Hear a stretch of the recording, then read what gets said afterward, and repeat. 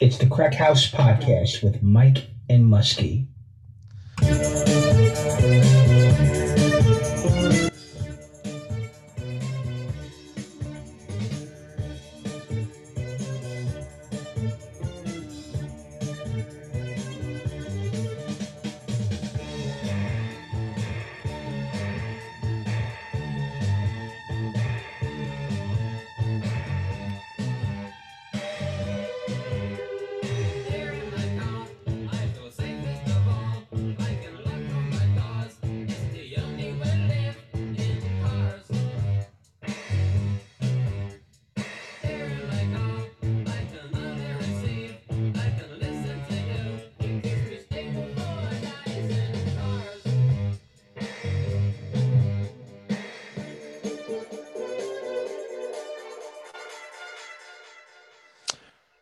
All right. It is the Crack House Podcast. My name is Mike O'Sullivan. And we're starting off on a great note. The Mets just no-hit the Phillies tonight. They won Wow. 3-0. It's like the second Met no-hitter in like 50 years. Yeah. Last one, I think, was Johan Santana. There was a little controversy with that. Yeah, it was a little... Ooh, I remember that. Yeah. But, yeah, no-hitter at home. I'm sure Roosevelt Avenue's going nuts right now. So... Congrats to the Metsies on the no-hitter. Who threw it again? It looked like it was a combination. I'm trying to get it up on ESPN because it has the winning pitcher as Edwin Diaz, and he only pitched the final inning. So maybe it was like one of those combo jammies. Yep. Let's see, man. Pitching. 5-pitcher combined effort. Wow. Yeah. There's been a lot going on in baseball, man. I try to figure out where to find the Yankees. Every day it's a new thing. You know, one day it's Amazon Prime, next day it's Apple TV, Yes Network. You know, they're making things very, very complicated. Well, I guess it's like everyone just wants a piece. Everyone wants to make their money, man. Like Apple TV, I think when you go to that like Apple TV stuff, people just start to lose interest, and it's like I'll listen to it on the radio. If you gotta drive around, I mean, like go look around too much for a game, people eventually, I think, give up on it. I think it's the same way too, like basketball, baseball playoffs. Yeah. When it's like on TNT or TBS or this station, that the Major League Baseball Network, there are times you don't know where it's going. You know, on what channel it's on. I can't stand. You got to look it up. I can't stand searching for the playoffs. I think it's bad business for baseball. You know, yeah, they bury these games. You know, I mean, listen, I get that. I get that you're trying to make as much money as possible, and I get there's a ton of money like in these deals and stuff. But at some point, I mean, there's a saturation point, which I think the NFL is slowly creeping up on. It's going to take a while for it to reach there. And then somebody made a good point. I was reading something on the internet. It's like, you know, in my house, we've got basically Fire Sticks throughout our house. And then we've got the two main boxes just to cut down on the cable bill. And this guy was saying, you know, with all the subscriptions that you pay, you know, for like the $5.99 this, the $6.99 that, all of a sudden the $150 cable bill isn't looking so bad. Because when you add everything up. Yeah, it's a little bit of everything. Yeah. They just nickel and dime it more now instead of one big bill. Right. You know? Right. So what else did I want to say about that? Well, with football, like you would bring it, football's only 16 games really. So it's like they got 17 now, but they got it's 17 games, man. They're not throwing that around too much on like other channels as much as they can. They know it's a limited amount of, it's not 162 games. It's not 82 games. You know, it's only 17 games and then a few playoff and then a few weeks of the playoffs. So it's like they have that huge market for the viewers and the advertisers. So you don't have, I mean, you really don't have to look around that much for a football game. No, you don't. You don't. But it's getting there too, like baseball. Like the NFL Network is involved now. Right. And then you got Amazon Prime on Thursday night. So, you know, Amazon's become a big player in sports all of a sudden. And I don't care because I have Amazon Prime and I have the Fire Sticks and stuff, but it becomes a pain in the ass, Mike. It really does. And I watched, some of the draft last night, the NFL draft. 30 million people watched that thing. The Giants seem to be going finally in the right direction. They got the guy Thibodeau, and they got an offensive tackle. So hopefully they're going the right direction. But we've talked about this. I mean, I'm always going to be a huge Yankee fan, a huge baseball fan. The NFL has graded on me, man. It really has the last couple of years. In terms of like you said, saturation. I mean, there's a game like 3 out of 4 nights a week. You got the Sunday, you got the Monday, you got the Thursday, you got, I sound like Apollonia from The Godfather, right? Sunday, Monday, Tuesday, right? Thursday. By the way, have you seen the documentary, The Offer? No, because I don't have. I didn't get that. That's another thing. We're talking about nickel and dime. I didn't get Paramount Plus. No, I don't either. I'm not paying for it. I think that's like another $5.99 is some BS like that. Yeah. CBS, same crap. They've got the Champions League, the soccer games that they broadcast. I refuse to pay for that. Paramount Plus, I think, is $5.99 a month. Same crap. I'm into that show Yellowstone, but it became problematic for me. All of a sudden you're trying to go back and watch the other episodes, and it's it's all on that Paramount Plus thing where you got to pay for it. And I just refuse to do that. I got enough. I got Hulu. I got Apple TV. I've got freaking Netflix. It's enough, man. Right there, you're looking at $20 in subscriptions every month, and it kind of eats into what I tried to do with that cable bill all those years ago. But how's your week, man? Decent week. I did what did I do Sunday? Sunday I did a show in Brooklyn. Punching bag over at O'Keefe's Bar down on Court Street. Very odd, very weird show. There were like all these there were like these 5 Ukrainian girls in the audience. It was one girl's birthday and they were all fucking loaded already. So it just got a little kooky, and like they just wouldn't stop talking during the show. And when you have that going on, it's just like you just got to like roll with the punches. I mean, they were basically the only audience there. So it was like these 5 drunk Ukrainian girls. And then by the end of the show, one of them was crying because of what's going on in the Ukraine. It was just a complete mess. But I want to thank Katie Jackson and Damian Millard at Punching Bag for putting me on the show. I did have a great time. I'm sure I will be back there sometime in the future. But yeah, it was just a real odd. Like they just wouldn't stop talking. They all spoke broken English. So when you're trying to tell jokes, they're not grasping like the context in which you're telling things. It got really. They sound like Irina, Tony's girlfriend from The Sopranos. Yeah, like what do you want from what? We are Ukraine and we do this and we do that. But it was just be quiet.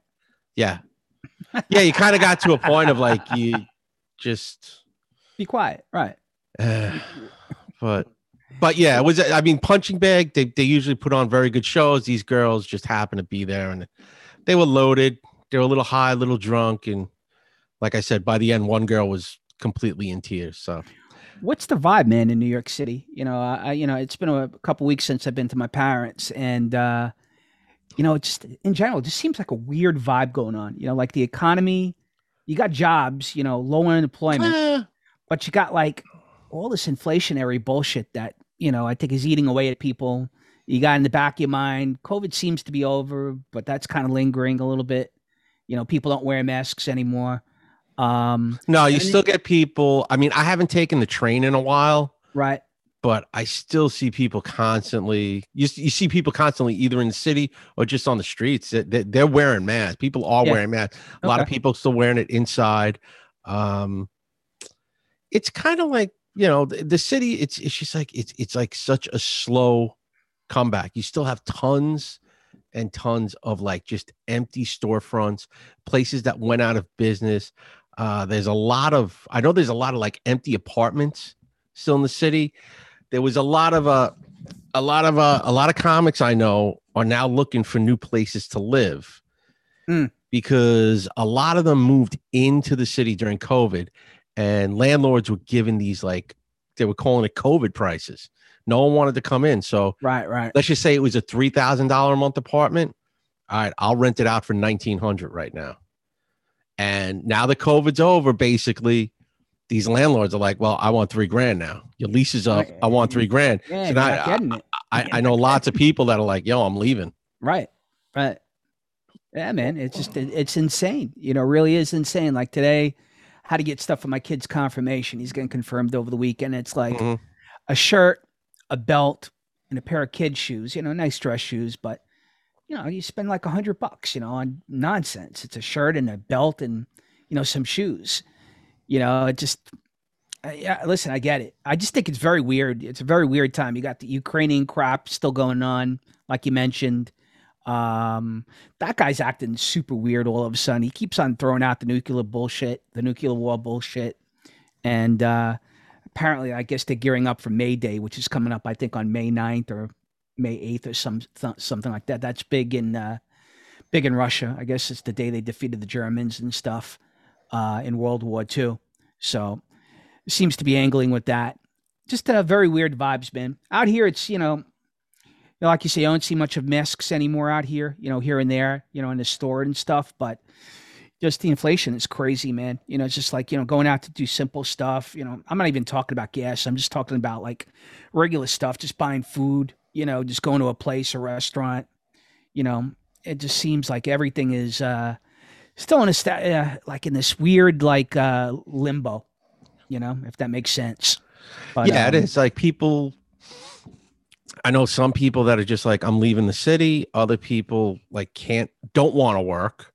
Right. I think you have a lot of that too. I think a lot of people are like, I don't want to go back to work, man. I was just getting all this money for the last couple of years. I mean, I'm not saying it was a lot, but it was enough to like be a roommate in an apartment or rent a room somewhere and did whatever you wanted. And now it's like, you got to get back. It's like anything, man, just getting back into that normal grind every day, that normal routine of doing things. There's so many companies out there that, are kind of holding that as a card, to keep their employees. Like, well, you didn't go back, right? Have you gone back? I was just going to say, even at my place, like, there's been a lot of change that's going on in my company, my 9 to 5. But, the reality that what's going on there is, I had a higher up tell me the other day, he goes, listen, we want everybody back, but we know that if we force people back, we're going to lose a lot of people. You got the segment of the people out there that don't want to work, and then you got people that just got accustomed. And I think we've kind of touched on this about wanting to stay at home, especially now with the way things are in terms of gas and food and everything. It goes lingering stuff that comes with COVID and all that other BS that we talked about. So they're kind of we're home. We're probably going to be home until at least the end of the summer, but. I think the way the company's going, I think them, along with a lot of other companies out there, are kind of getting a realization that, like you talked about with the guy who lives in the $1,900, rent apartment that used to go for $3,000. They're accustomed to a certain way, and I gotta be honest with you, man, I just think there are certain things that aren't going back the way it was. Oh yeah. It's how many of these companies they've probably hired. I don't know what you call them, risk management people or whatever, that are probably looking over all these numbers of like, how much cheaper is it just to keep everybody at home? It is, bro. It really is. And, I think it comes. I mean, yeah. Like, how much are they saving in rent? Like, let's just say if they stopped renting the building you work in. I know the mayor is complaining about it. He's talking about like you were mentioning, like, it's people are slow to come back into the city, slow to come back into the buildings that had people, big companies and stuff. But then you got people, regular people, peons, like myself, who work for a company. And it's like, you got to taste a little bit of the good life. You'd rather play with your dog and your wife and your kids than make a commute that takes 2 hours or 3 hours out of your day every day and spending food in the office. And I just don't think it's going back for some of these companies. I really don't. I know I've got a couple people that I know who work for some of the bigger banks, and those guys, they're still at home. And those guys were super aggressive, those CEOs, in terms of getting people or wanting to get people back. And I think they're slowly coming to the realization that you're going to lose a lot of people, man, if you force people's hands. So we'll see, man. We'll see. On to other things. How about the big story this week? We talked about it previously. Elon buys Twitter. I know we've touched on it in the past, but seems to be a really big story, man. You know, all of a sudden you get the administration creating the disinformation board, like it's Soviet Union circa 1960, you know, or the Nazis back in the 1930s. You know, it's pretty ironic. The guy buys Twitter, and in a couple of days, all of a sudden you got this disinformation board. You know? Yeah, it's total bullshit at this point, because it like everyone was saying, it was a private company, right? Right. That's what everyone cried about. You know, so one group of people cried about it 6 months ago, Right. and now within this last week, the opposite group of people are crying about That's it. right. It's who gives a shit, because I look at it like this. All right, it's this. All right, he just bought the company. Someone else now can just go start something else up. It's a free market when it comes to all this social media. But you can start up though whatever you want. I'll give you an example though, Mike. So you're right. So Trump did it. Trump tried Truth Social because of the censorship that was going on Twitter. The problem is Twitter is basically a monopoly. They're a de facto town hall, just like Facebook is. Oh, yeah. And they're a huge brand. So if you want to make a competitor, be my guest. But as you can see with Trump's thing, and there's a lot of money behind that, you got a waiting list, and it's still never going to be as popular, in my opinion, at least in the short term, as Twitter. There were a couple things though that he made. You know, the guy made a comment about. You know, he put like a little cartoon the other day talking about how in 2008 here was the center, here was he, and here was the left, and here was the right. And then he flash forwards to 2012. He's got a little stick figure, and the center moves a little bit left. He stays where he is, and the left goes a little bit. There's a little left guy. He runs a little bit more left of center, and the right stays where it is.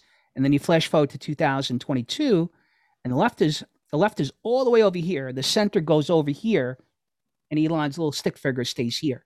And the point he was trying to make is that, you know, forget about Twitter for a second. Just society in general has gone way left in the last 15 years. And, you know, what he had said was, you know, he goes, listen, I'm going to piss off 10% of the people on the left. I'm going to piss off 10% of the people on the right. And the 80% I really want to make happy. So I guess what he was trying to say is, like, the extremists, he wants to piss off both of them. You know, like you said 6 months ago, you had the people on the right pissed off. Now you got the people on the left pissed off. He says he really wants to make the central part of the people happy.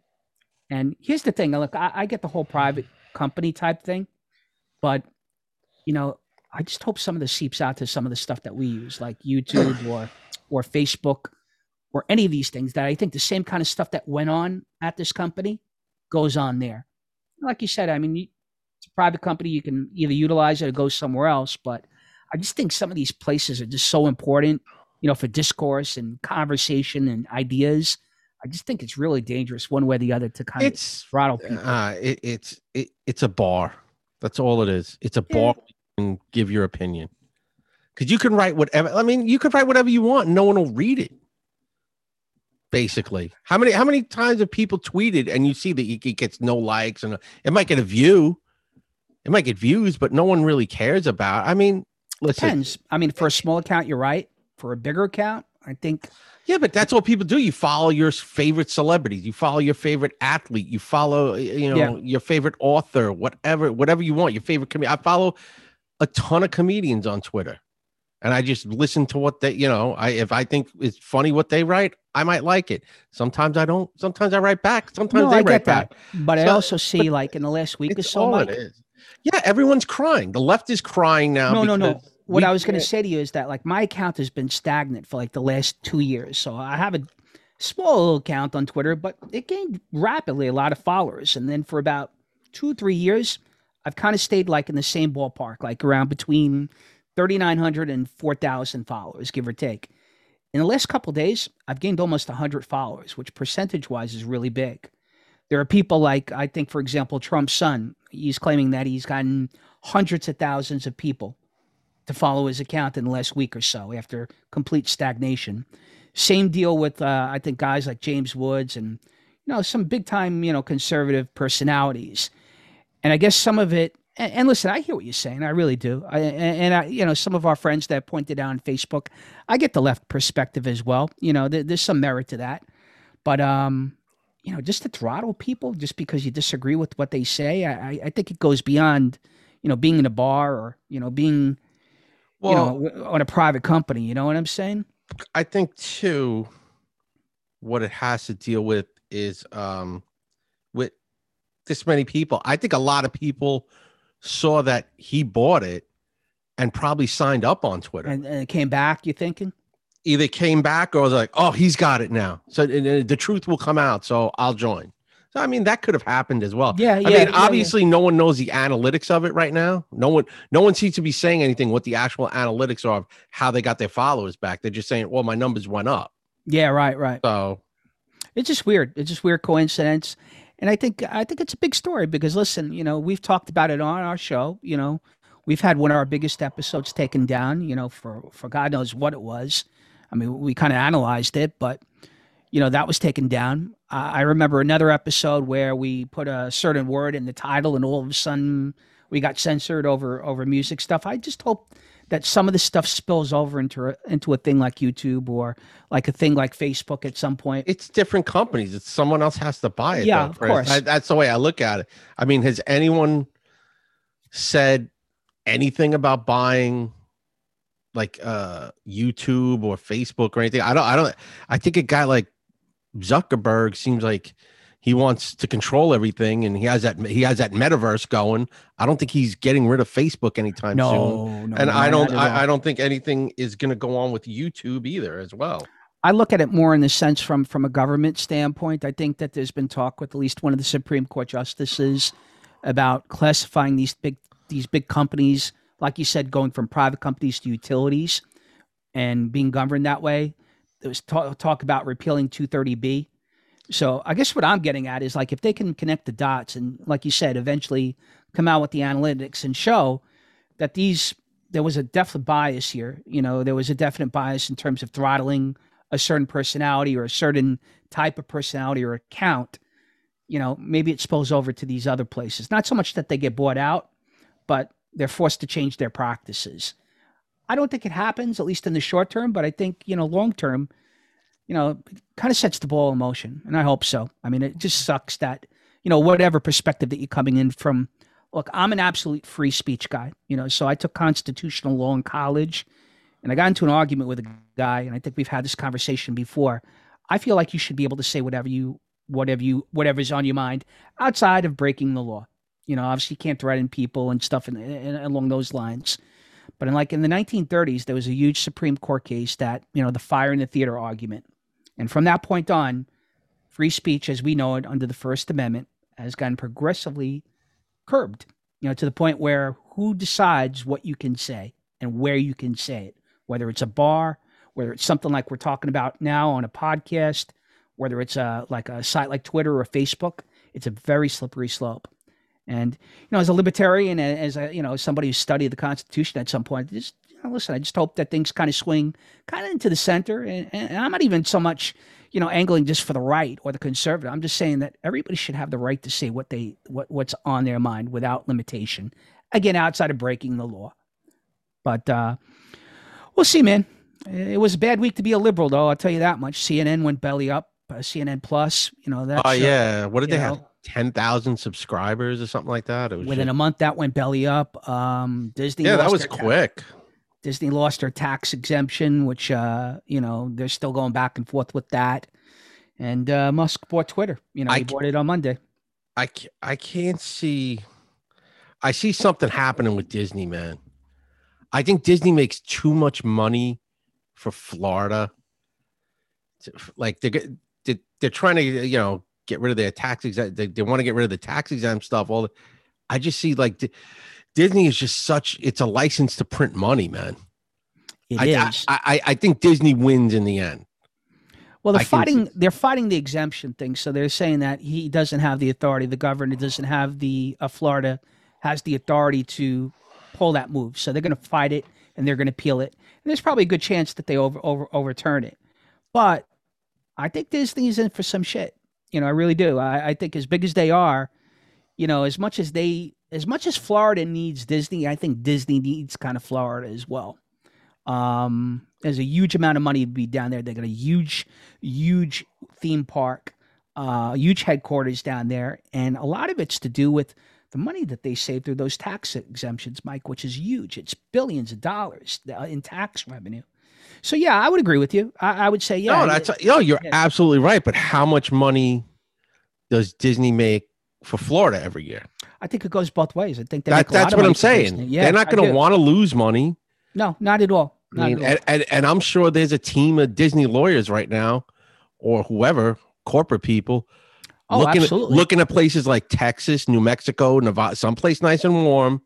Where can we move this, and what kind of tax? I don't see them moving out of Florida, man. I really don't. I don't see them leaving. I see a deal being struck. Yeah, where they're not going to have to pay all these taxes. But then I read something today about the Disney family. So it's like a majority of them are conservative. You know, Disney's kids, you know, who I guess have huge trusts, most of them are conservative, with the exception of some of the cousins. There's about 2 or 3 cousins that I guess are very progressive, including one guy. I think one guy's got like a $200 million trust that he's fighting over. And part of the argument is that I think this guy's got Down syndromes. And I guess some of the Disney family is arguing that this guy shouldn't be given $200 million because he doesn't have the capacity to manage it. It's a pretty interesting story. And there's another guy, I guess, one of Disney's sons, I think, who has a transgender child. So he kind of leans that other way, where I think they were attacking the legislation that came out. But it's a pretty interesting piece. You know, Disney and his brother were very conservative years ago. So was I guess Disney's father and stuff. And the family is kind of like, the way I was reading it, it was like a piece in the Post today, and it kind of reminded me. I don't think you've watched the show Succession, where, you know, you've got 5 kids or 4 kids basically angling for the media scion's title once he retires. And, you know, you've got very progressive kid, and then you've got the conservative kid, and then you've got the wild kid. And it was just an interesting take on the Disney family today. But I do agree with you. I don't think you've seen the last of the story. I don't think it's going to come to an end very quickly. But we'll see. We'll see. On to other things. I saw the Batman. I guess Batman got a sequel with the Pattinson kid. And I think we talked about it last week. Pretty. There was a lot of talk of. I saw one article where he was done. Mm-hmm. They didn't want him back, and they were bringing Ben Affleck in to do the movie he wanted to do. Right. And this just came out. They're doing a sequel. The director's coming back, and so is Robert Pattinson. I mean, I was not a huge fan of the movie itself. I saw it last week. I didn't think it was anything that great. I don't want to spoil it, but if you watch the movie, it seems like Colin Farrell's Penguin would be set up as the next big villain in the movie, as well as possibly the Joker. The Joker has a little cameo in one scene. There was a deleted Joker scene that you can go on YouTube and watch. It's kind of like a Silence of the Lambs thing where Batman gives the Joker a file to look at. I guess it's for the Riddler, how to catch him, what's he doing, blah, blah, blah, blah. They have their little back and forth. So the Joker would be set up also, I guess, for the next movie. So who knows? Or maybe he would be in the third one. I read something today where I read that Jack Nicholson wanted to be the Joker in the Dark Knight reboot with Christian Bale. He pushed really hard. Yeah, I saw it today where instead of Ledger, it was supposed to be him. You know, and he was supposed to get like I guess the role in that movie and any future sequels from it. Dude, nah, he would have. He's too old. I think he would have been too old. Jack Nicholson. That's 15 years ago. But and 15 years ago, he was like 70 years old. He's still like an old guy. You know, Did you catch him in Winning Time, Mike?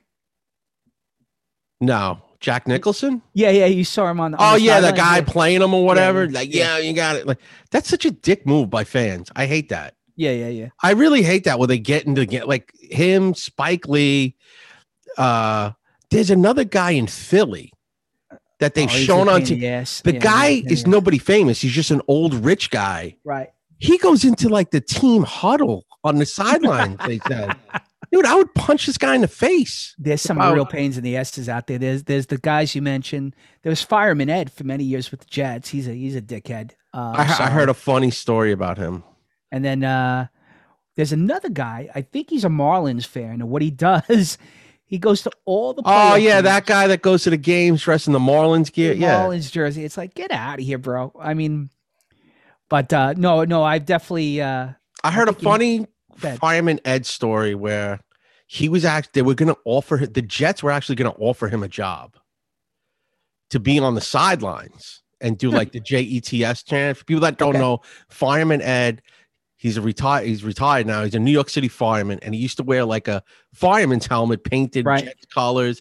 He used to stand that was his brother.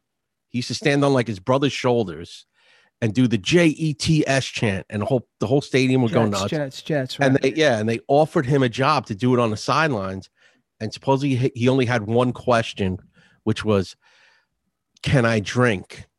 And the Jets organization said, "No, you can't drink on the sidelines." Like, you could keep it then. I don't want the job. I wonder if I mean, he's got to be about 10, 15 years older than us, maybe, right? Oh, somewhere in that ballpark. Yeah, there's so many stories about my buddy used to have season tickets, and he would see him all the time, and he goes, the guy is one of the most intense looking people I've ever seen. He goes, once the game started, this look came over him. I heard a funny story once about, this is on the radio on like WFAN, his name came up, and remember Dave Jennings, who used to do the Jet game? Yeah, sure. He was a former Giant punter. Yeah, he was a punter for the Jets, the Giants, I think a couple other teams. He passed away a few years ago. Yep. And he was talking about how much of a fan Fireman Ed was. And he goes, man, we are getting, this is sometime in like, I guess whenever Jennings played, probably like the mid to late 80s, I think he punted for I think longer than that. I think it was the 70s and 80s. Yeah. Whenever it was, he goes, we are losing he goes, it's 35-0. We're just getting trounced. He goes, it is a downpour of rain. It's about 50 degrees out. And he goes, I don't want to be on this field right now. He goes, I'm looking around the stadium. There's maybe 20 fans in the entire Giants stadium. Right. And he goes, this maniac is sitting there screaming and yelling in the pouring rain, like rooting for us. He goes, it was like the fourth quarter, 35-0. We're losing. He goes, he goes, that's how intense of a fan Fireman Ed is. So, I have no doubt. I think he's very intense. I mean, you got him, Nicholson, like you mentioned, Spike Lee, the guy in Philly, the Marlins guy. But see, I'll give Fireman Ed his due because he's just a regular working guy. These other guys are spending, like I'm sure Spike Lee and Nicholson spend $50,000 a year for these games. Easy. I think I told this story once before. There was a guy that I guess when I started the brokerage business, there was a guy. He was the guy's name is Al Palagonia, and Al is a Howard Beach guy. He's maybe about 5-10 years older than us, and he's the guy that he was kind of like a mentor, or like who brought in the guy who brought me into the brokerage business. My friend Mike Monahan, the guy that we talked about a couple weeks ago that you see on Facebook. So Mike told me a story about this guy Al, and Al was kind of, he's about 5-10 years older, so like a Guido from Howard Beach, and I guess he was making a ton of money in the 90s as a broker.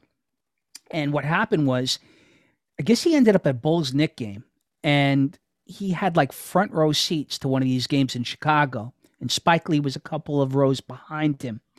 And Spike Lee was like, how does a white guy like you get top line tickets ahead of me? And he's like, here's my card. I'm a stockbroker. Call me and I'll tell you. And I guess he became friendly with Spike Lee, and Spike Lee has put him in a number of his movies. But those tickets, like you said, were through the roof at the time. This is like in the mid 90s when. No, it's still, I think. Yeah. Like even today, I think Knicks tickets are still the toughest tickets in the city. Those floor seats. The most expensive ticket in sports, I believe, still after almost 50 years without a title. I mean, last time that team won is a year we were born, 73, or I think they won. Yeah. But the story goes with him is that I guess he got friendly with Spike Lee. He was in the Son of Sam movie. He plays the guy in the wife beater. He Got Game. He plays the agent, with the watch and stuff, where he's kind of pitching Ray Allen, to come, to this particular store, college and stuff. Interesting though. Interesting stuff. I'm not a big a fireman ed guy. I mean, I know he's a regular blue collar guy, but he seems a little bit on the obnoxious side, And I think something happened with him and the Jets to the point where I guess he stopped doing it for a while. Yeah, I think he retired the whole persona, if you will. Something happened though, like he got into an argument with them or with at the stadium. Some shit happened. Who knows? But whatever. You catch any of the draft, NFL draft at all? No. I watched. What did I watch the other day on TV? I watched the thing with Olivia Wilde.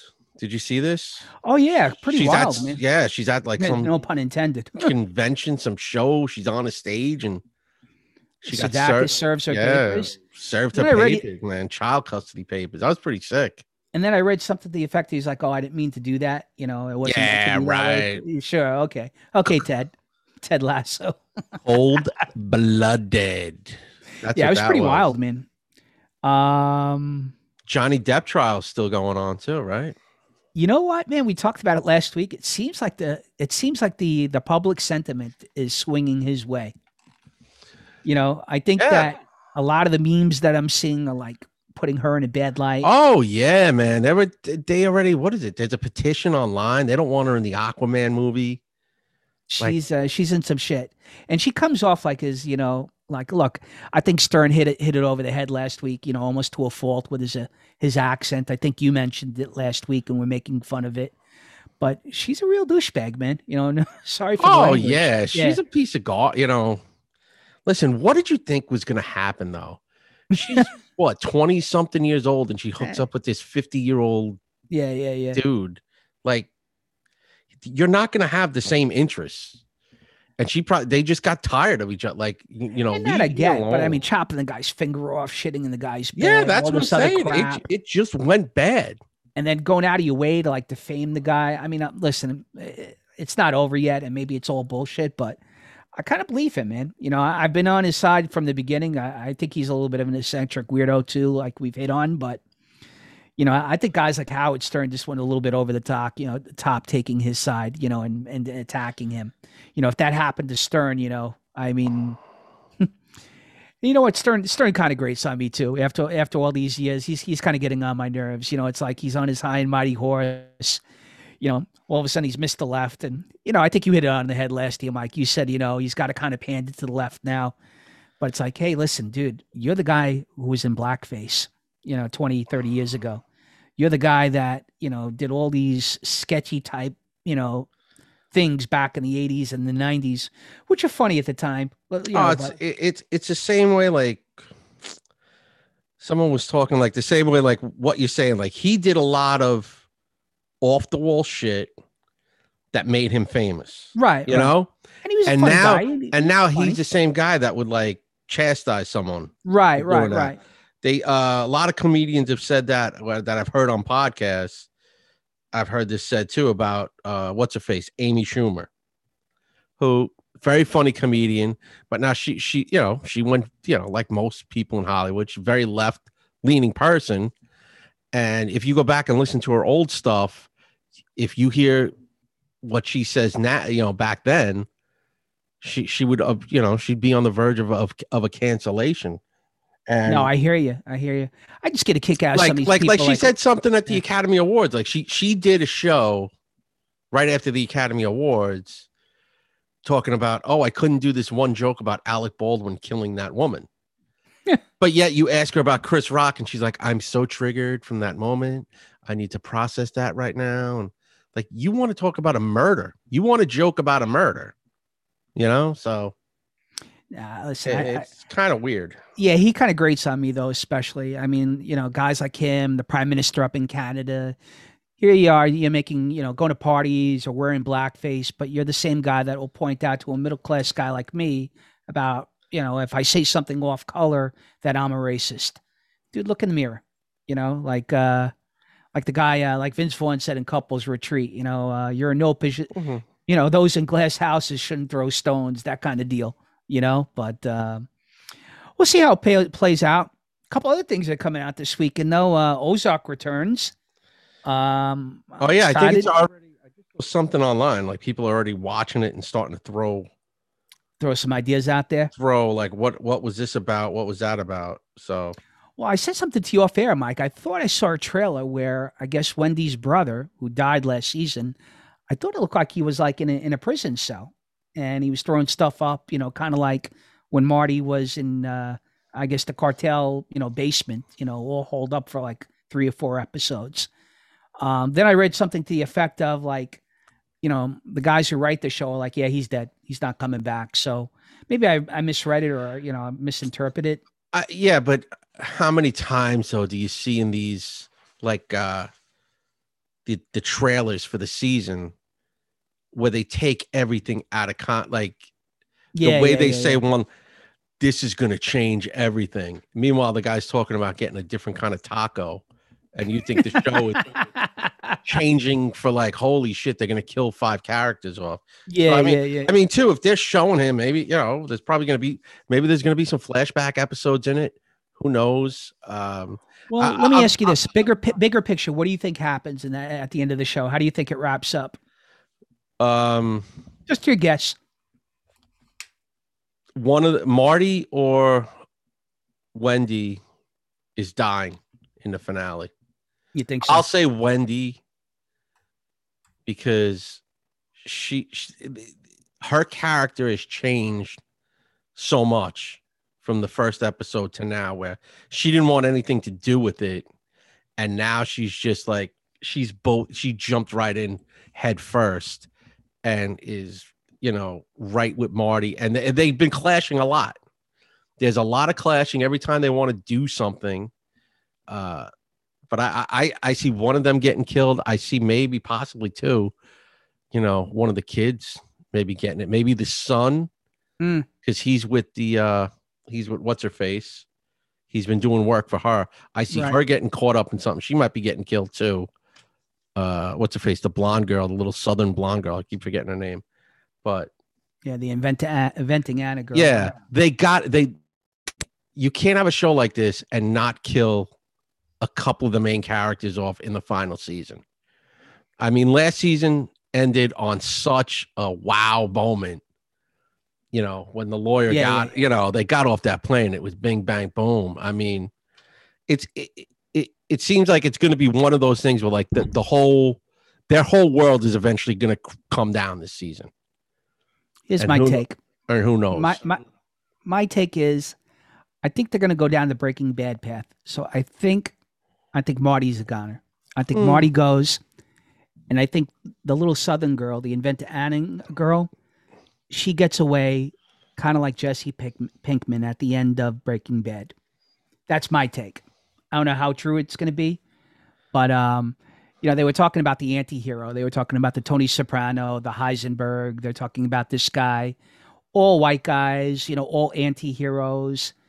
And, we all know, well, in my opinion, Soprano got it. Heisenberg got it.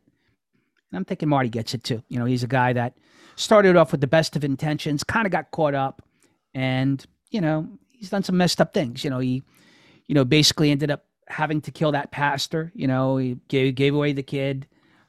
He's murdered people. He's gotten people killed.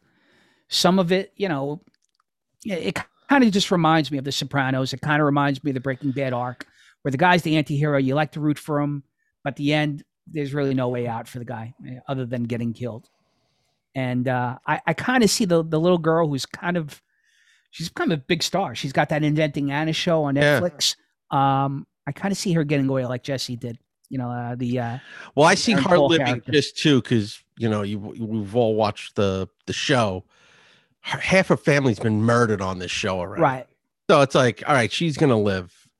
I do see her getting away. I don't know, man. To me, it's a toss up between Marty and Wendy, and to me, Wendy is, I think from a lot of people, she comes off as the less likable character. Oh, absolutely. Because Marty is he's that every dude. He's the guy. He was like that white collar guy that just wound up in the wrong place at the wrong time. Went along with everything that was going on.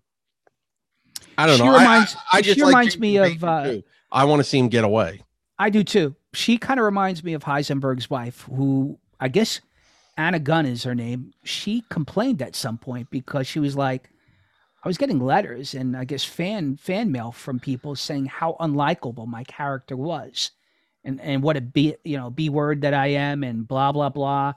Walt is just trying to provide for your family. And I kind of see similarities with Marty in the sense that Marty just tried to get everybody out of it. He got caught up. He did it something messed up, kind of like Heisenberg did. Heisenberg created a meth lab, and eventually he started cooking meth for the cartel down in Mexico. And Marty basically is cooking the books for the cartel down in Mexico.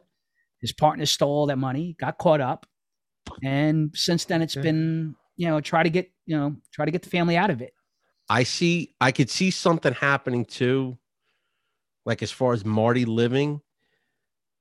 The FBI agent, the woman that just had the kid, something is going to go down with her. Like she's going to be dirty. Yeah, he's going to have dirt on her. And I think that's going to eventually be his out towards the end. Any of these anti-hero movies, series, for the most part, the main character, like even going back like Sons of Anarchy, Jack's got it. Most of the main characters in that got it.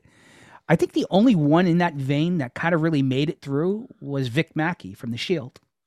If you remember. Yeah, but he has a shitty ending too. I mean, that was more of a what do you want to call it? Like a symbolic. He's basically put in a symbolic jail.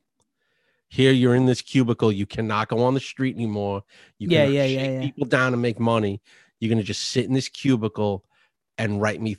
What did she say? She wanted like 3 pages a day of or whatever. That's what you're gonna do, or you're gonna go to jail for the rest of your life. Or I think she was even floating like the death penalty over his head at the end. If you really want to stretch it, how about Rescue Me? What happened to Dennis Leary at the end of that show? I petered out on that show, man. I gave that show however many seasons it ran. It was 5, 6 easy. Say it was like 6. I want to say by like the end of the 4th, middle of the 5th, I just gave up on the show. I never like it just. He got it was another show. He got very heavily symbolic with things. Like the dead kid coming back. And I don't know. I still think it was a real great show. But yeah, towards the end, I think it's one of those things. Like you want to just keep making money off the show, keep creating like nonsensical stuff to keep a show going. Let me ask you this, Mike. Same topic. So I've got friends who are cops. Obviously, you're a retired police officer. I've got friends in FDNY, right? Is the rivalry real? NYPD versus FDNY? I think when it comes to like sports, a lot of times, this will air after it, but Saturday, tomorrow, the 30th, is the NYPD FDNY hockey game. That's always a big time. It's usually like a friendly rivalry, like on the street, but I think there's a lot more. There's camaraderie. I mean, there were times, I'd go into the firehouse and have a cup of coffee and shoot the shit with those guys. Same thing. Any animosity between the two? Not really, unless the guy was an asshole. Yeah. If you're acting like an asshole, I'm going to treat you like an asshole. That's basically it. I mean, my thing all the time was as soon as you put cuffs on somebody, like you would just tell them, act like a gentleman. I'll treat you like a gentleman. That's what I used to say. Yeah. But no, I never really had any animosity. They were always good to us. We were always good to them. So, like I said, tomorrow's a big day. Tomorrow's like the biggest rivalry. It's the biggest sporting event for those two every year.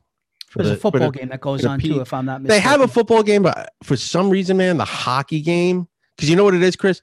Originally, that hockey game used to be at the Coliseum. Mm.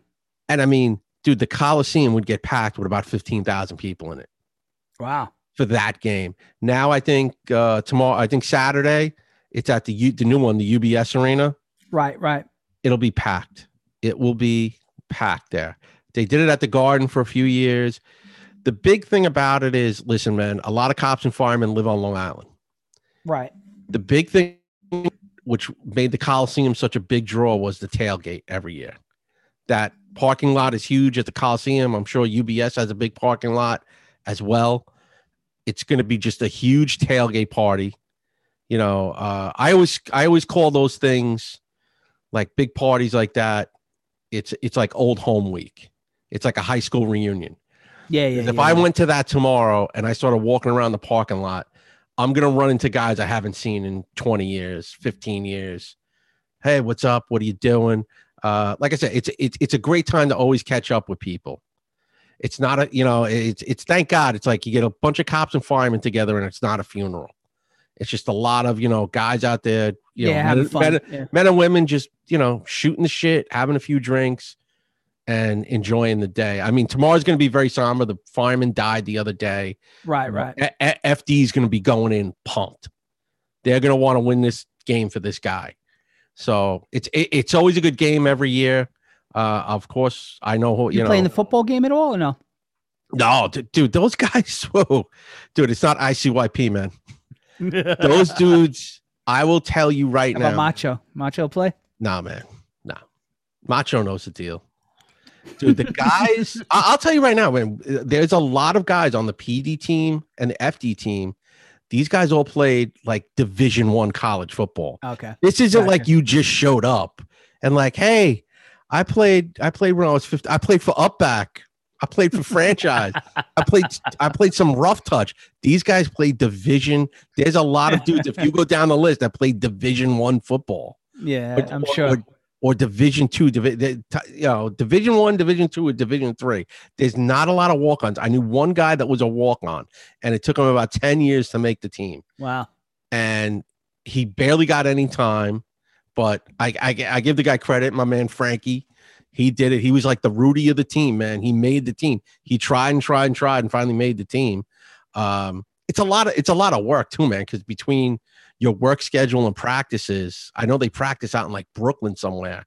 So if you live like upstate, you got to travel to Brooklyn like 3 days a week or 2 days a week for practice. That's kind of rough. Yeah, it is, man. It's really tough, but these guys love it too, man. Those two things are the biggest games. I always say the hockey game is bigger because you always get more people going to it.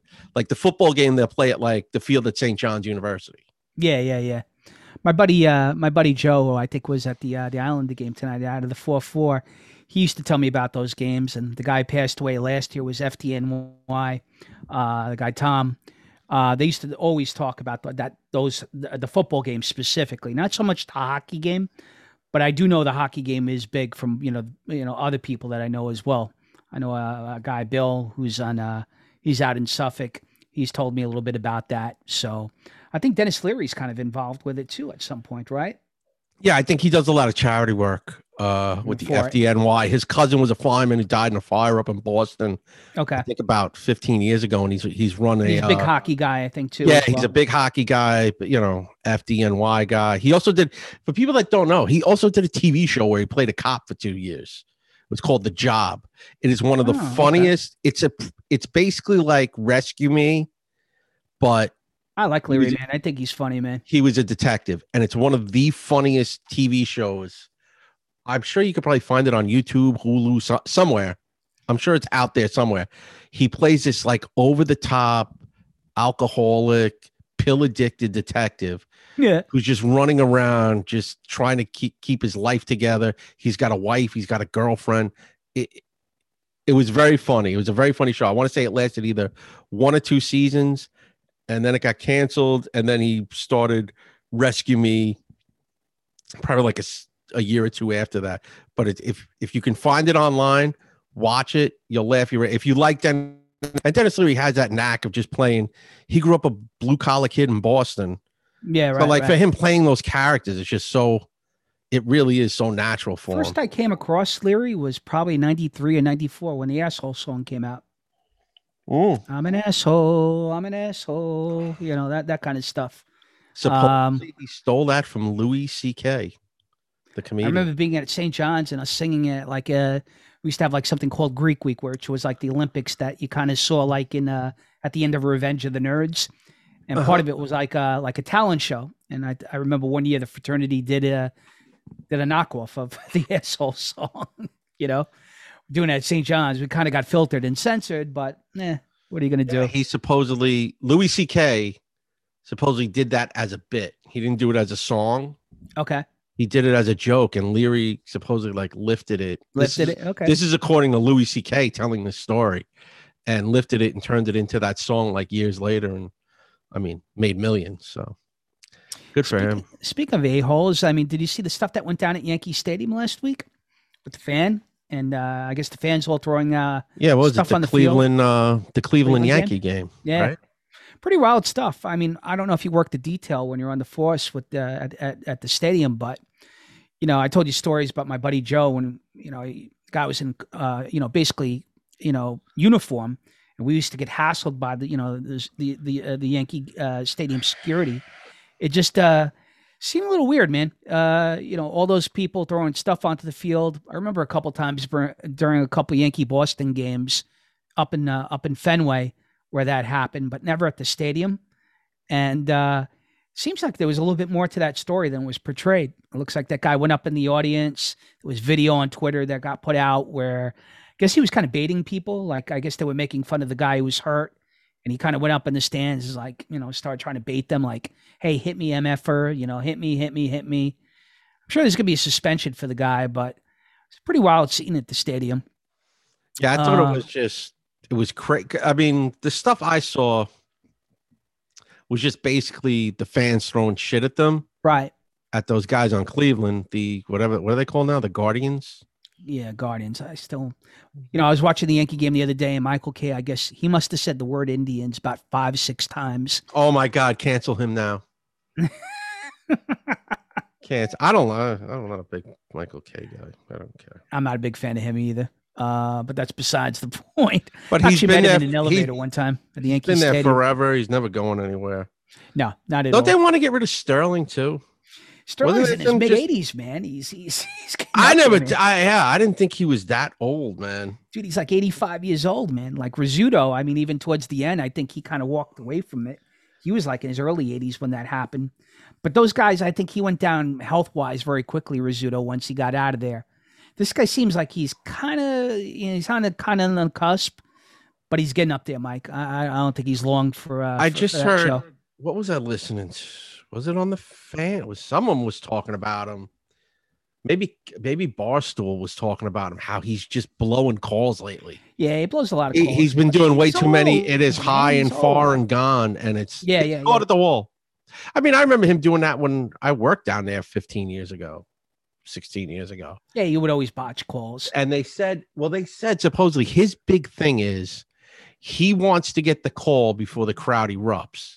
He doesn't want to get drowned out by the stadium crowd. The Jambino. So that was his big thing. Yeah, we talked about this off the air too. We talked about the state of late night comedy and late night talk shows, and how it seems to be where once it was very, very important, especially for people like you who are in the comedy field, or I guess the people that you work with, to the point now where it's been non-existent and it's almost like dying. We talked about some of the things off air. I think you made a lot of good points, but being, doing comedy shows and being around comedians, what's your take with this, Mike? It used to be the big thing. Johnny Carson was the guy, if you go back. And the thing was, if you did Johnny Carson, your life changed forever for the most part. If you had a great 5 minutes on Johnny Carson, or 4 minutes, whatever they gave you, and you had a really good set and he gave you the okay or the thumbs up, people said, he goes, your life would change forever. Ray Romano, I've heard, he said this on Letterman. His first Letterman appearance or second Letterman appearance, that's what led to Everybody Loves Raymond. Letterman's company produced that show. He goes, I had a great set. And he goes, David Letterman changed my life. We work with a guy who's, I guess his uncle was Romano's agent. It was back in the day in the brokerage business. I forgot the guy's name, But I guess he was Romano's agent, and he would tell Romano stories, Ray Romano stories. Yeah, he grew up in my in the neighborhood I live in now. Anyway, Forest Hills. He's a yeah, Forest Hills guy. he's a Forest Hills guy. He went to the same grammar school my kids went to. Nice guy from what I've always heard. But yeah, he was another guy. This whole thing of like, it was like you went on Johnny Carson and then you became a TV star. That has now changed. To me, the new Johnny Carson is Joe Rogan. He hits 11 million people anytime. Yeah. I think if you ask a comedian, what would you rather do, Jimmy Fallon or Joe Rogan?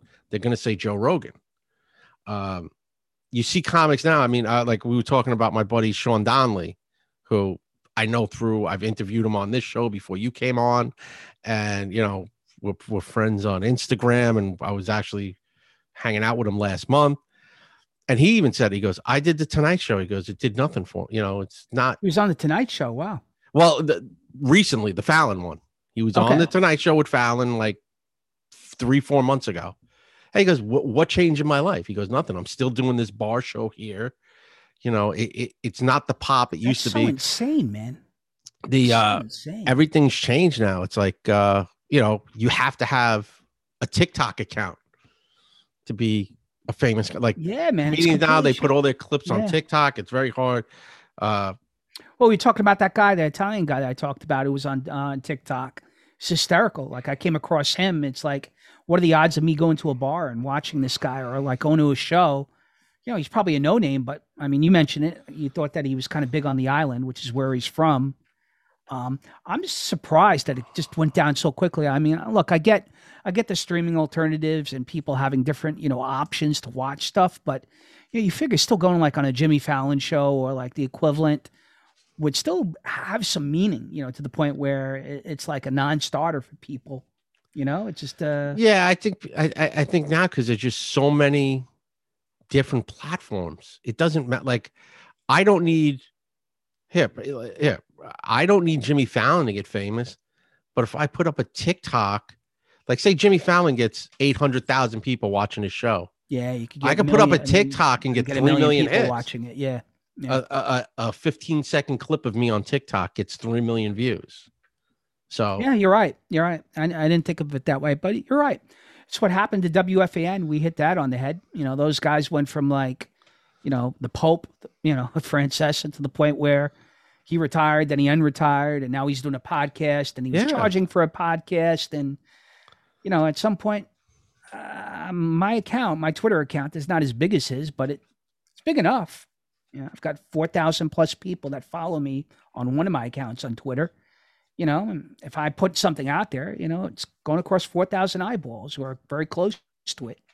You know, versus 25 years ago, if I wanted to get my opinion or my point across, I'd have to get on the radio and hope to God the guy didn't cut me off after 30 seconds after expressing a viewpoint that he disagreed with.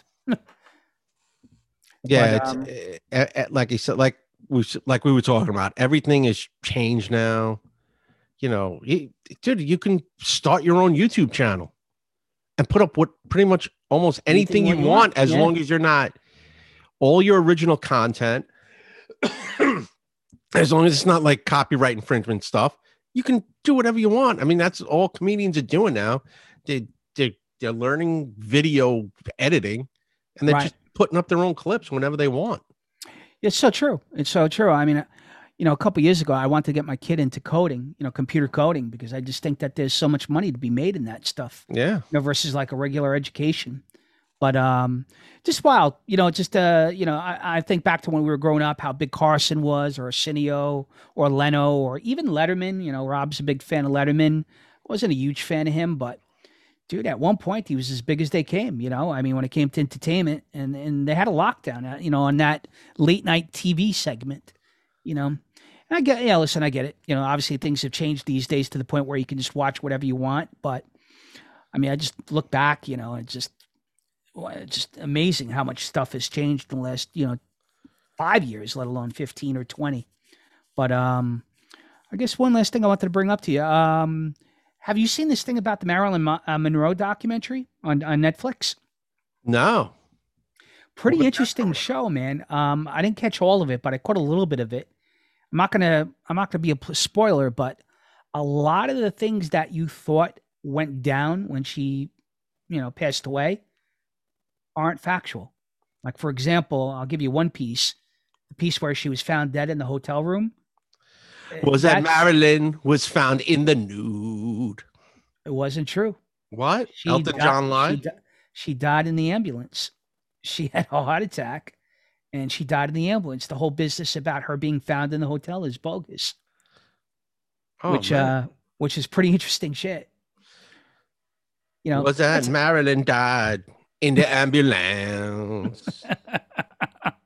Pretty interesting topic, though. Like, I'm a big Joe DiMaggio fan. I met him. Is it out already on Netflix? Or I think it is. Yeah, I saw a trailer of it. That's where I got it from. So now, I read a piece on it. Is this thing going to get into the whole? She was banging both Kennedy brothers. Is it is this going down the whole conspiracy road? I think so. Because I mean, the whole conspiracy is they had to shut her up. Well, DiMaggio was married to her, and I read DiMaggio's book. And DiMaggio, at the end of his life, couldn't stand the Kennedys and couldn't stand Sinatra. Yeah, well, they were banging his wife. Besides that, he's saying that Sinatra introduced her to the Kennedys. And besides the fact that she was having sex with them, and basically turned her on to that crowd that eventually got her hooked on drugs and ended her life. So he despised Sinatra because of that, and he despised the Kennedys, obviously for obvious reasons, but he couldn't stand Sinatra because Sinatra, he felt, was to blame for introducing her to that crowd. And then they screwed over Sinatra too. Yeah, I know. Absolutely. Because he wanted them to stay out there, and then he saw the mob ties. He was like, "No, I can't do it. Thank you for everything. Thank you for swinging the election and having what's his face, Giancana, throw a whole bunch of ballot boxes into the Lake Michigan." Right. But now I'm gonna have my brother prosecute you. And then going back to the Irishman, it's like, we whacked the president. We're gonna whack you. I mean, that's the whole conspiracy part about that. Yeah, that would be interesting to see, like, what angle they take with that, because you never really hear a lot of stuff like you said. Like her, it's just basically like she OD'd. They found her in the room. Right. They found her in a room, and that was it. But yeah, I think there were like rumors going around that she was going to start talking to people, or she was maybe in talks to like write a book or something about the whole fucking affair and everything, and they were gonna. I'd be curious to see if they put the tinfoil hat and go down like the Robert F. Kennedy assassination, the assassination of the Kennedys, and try to tie it in, with the mob and Sinatra and all those guys, and Giaclone, up in Chicago. It's a pretty interesting story. I mean, obviously it's a little bit far-fetched, for the most part, at least far-fetched from what the narrative is. But I think this documentary is definitely going to go into some stuff. It looked pretty cool. And that one piece alone, I think, piqued my interest. I'm definitely going to watch it and check it out. I think it might be out there already, but, who knows? And I guess the other thing I want to check out is They Call Me Magic on Apple TV, which is kind of like... obviously it's a documentary about Magic Johnson, and it goes into his life a little bit more, but supposedly it's going to like contrast a lot of things that you see in the winning time, which is still getting a lot of shit, that we talked about last week. So we'll see, my friend. We'll see. We'll see what happens. With that, let's plug away and get out of here. Yes, sir. So thank you everybody for tuning in the last couple of weeks. Again, thank you to Vinny Serio from Growing Up Astoria. Appreciate him coming on. We're going to have a special guest next week, for the Astoria crowd. Pretty famous guy. Well, famous at least when it comes to us. So we'll announce that sometime, I guess, next week. In terms of plugs, we got Jay Cristiano, Cardinal Financial, 844-442-7334, promo code 4215. Got Celtic Monkey down in North Carolina, Mike Powers joint. Got my buddy Vladdy's place, Vladdy Frederic, 53 Bruckner Boulevard in the Bronx. It's been written up on a couple of news shows. Got Piazza's Pizza, Eugene Place, my fraternity brother Eugene up in Rye, New York, 914-921-4444. Tommy Devitt's Place, 5-Star Shopping by Tommy, 917-559-8264. And the Mad Donkey on 36th Avenue in Astoria. Lastly, DJ Chris Clash, me, www.chrisclash.com. events, productions, weddings, bar mitzvahs, communions, you name it, I do it. Let me know, folks. Throw it out there. And we'll segue into Mike's plugs. But again, Mike's having some shows that are coming up, but I'm going to try to make some here. Hopefully we can get some of the crackheads out there to support Mike and take it away. All right. The usual. Check out Jack at I Can Paint. Oh, he put up something. Neil Adams died. He was a very famous illustrator. He did a lot of Batman stuff in the 70s. Oh, sure. Yeah, the comic book guy. Yeah, Neil Adams. Rest in peace. Check out Jack's work at I Can Paint. Pat Dixon at New York City Crime Report. You can also check out the podcast me and him do, Notorious NYC, on the Locals channel. Google Locals channel, and you can find us there. And as for me, I will have done Industry Room at Broadway already. Hopefully some of you showed up. And I'm doing a show May 3rd for my buddy Addy. Let me see if I have the date and time.